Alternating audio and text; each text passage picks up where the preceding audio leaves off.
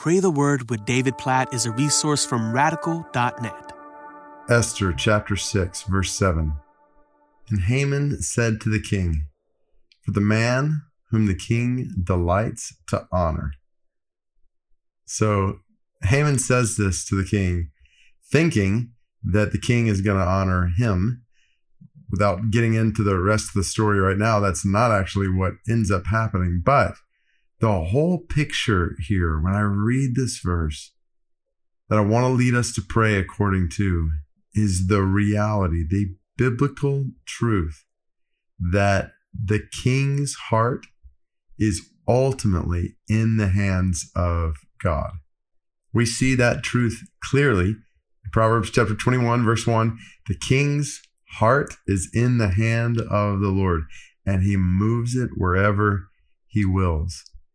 And so as we see in Esther chapter 6, Haman talking about what the king's heart is going to decide to do, it's a good reminder to all of us that ultimately the hearts of kings are in the hands of God.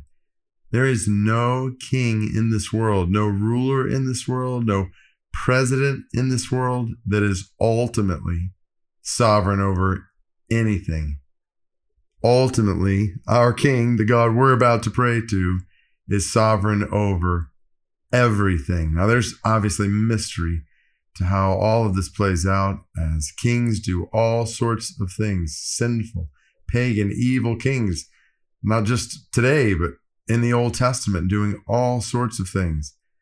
But the constant reminder and encouragement we have in God's word is that ultimately God is king, is sovereign over it all. And so we pray, oh God, you are the king, capital K king, to whom all kings will one day bow. All presidents will one day bow. All queens, all rulers, all dictators, all generals and commanders and people with all kinds of positions, every knee will bow in heaven and on earth and under the earth.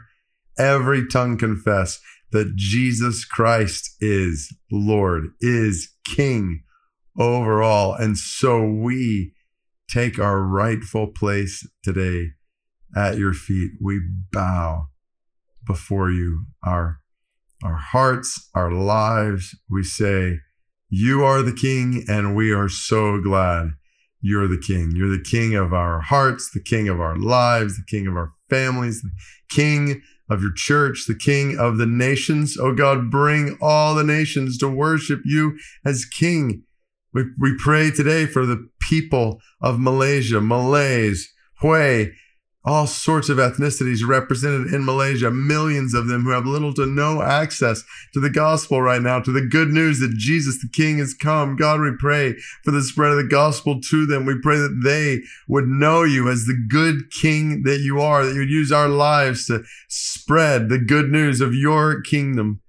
God, we pray for that in Malaysia. We pray for that in the neighborhoods where we live.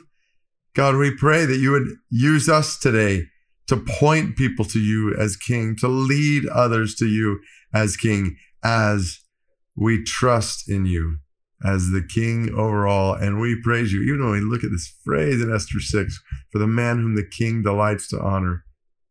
Oh God, thank you for choosing by your grace to honor us, to make us heirs and citizens in your kingdom, sons and daughters in your house. All glory be to your name, O God, our King. In Jesus' name we pray. Amen.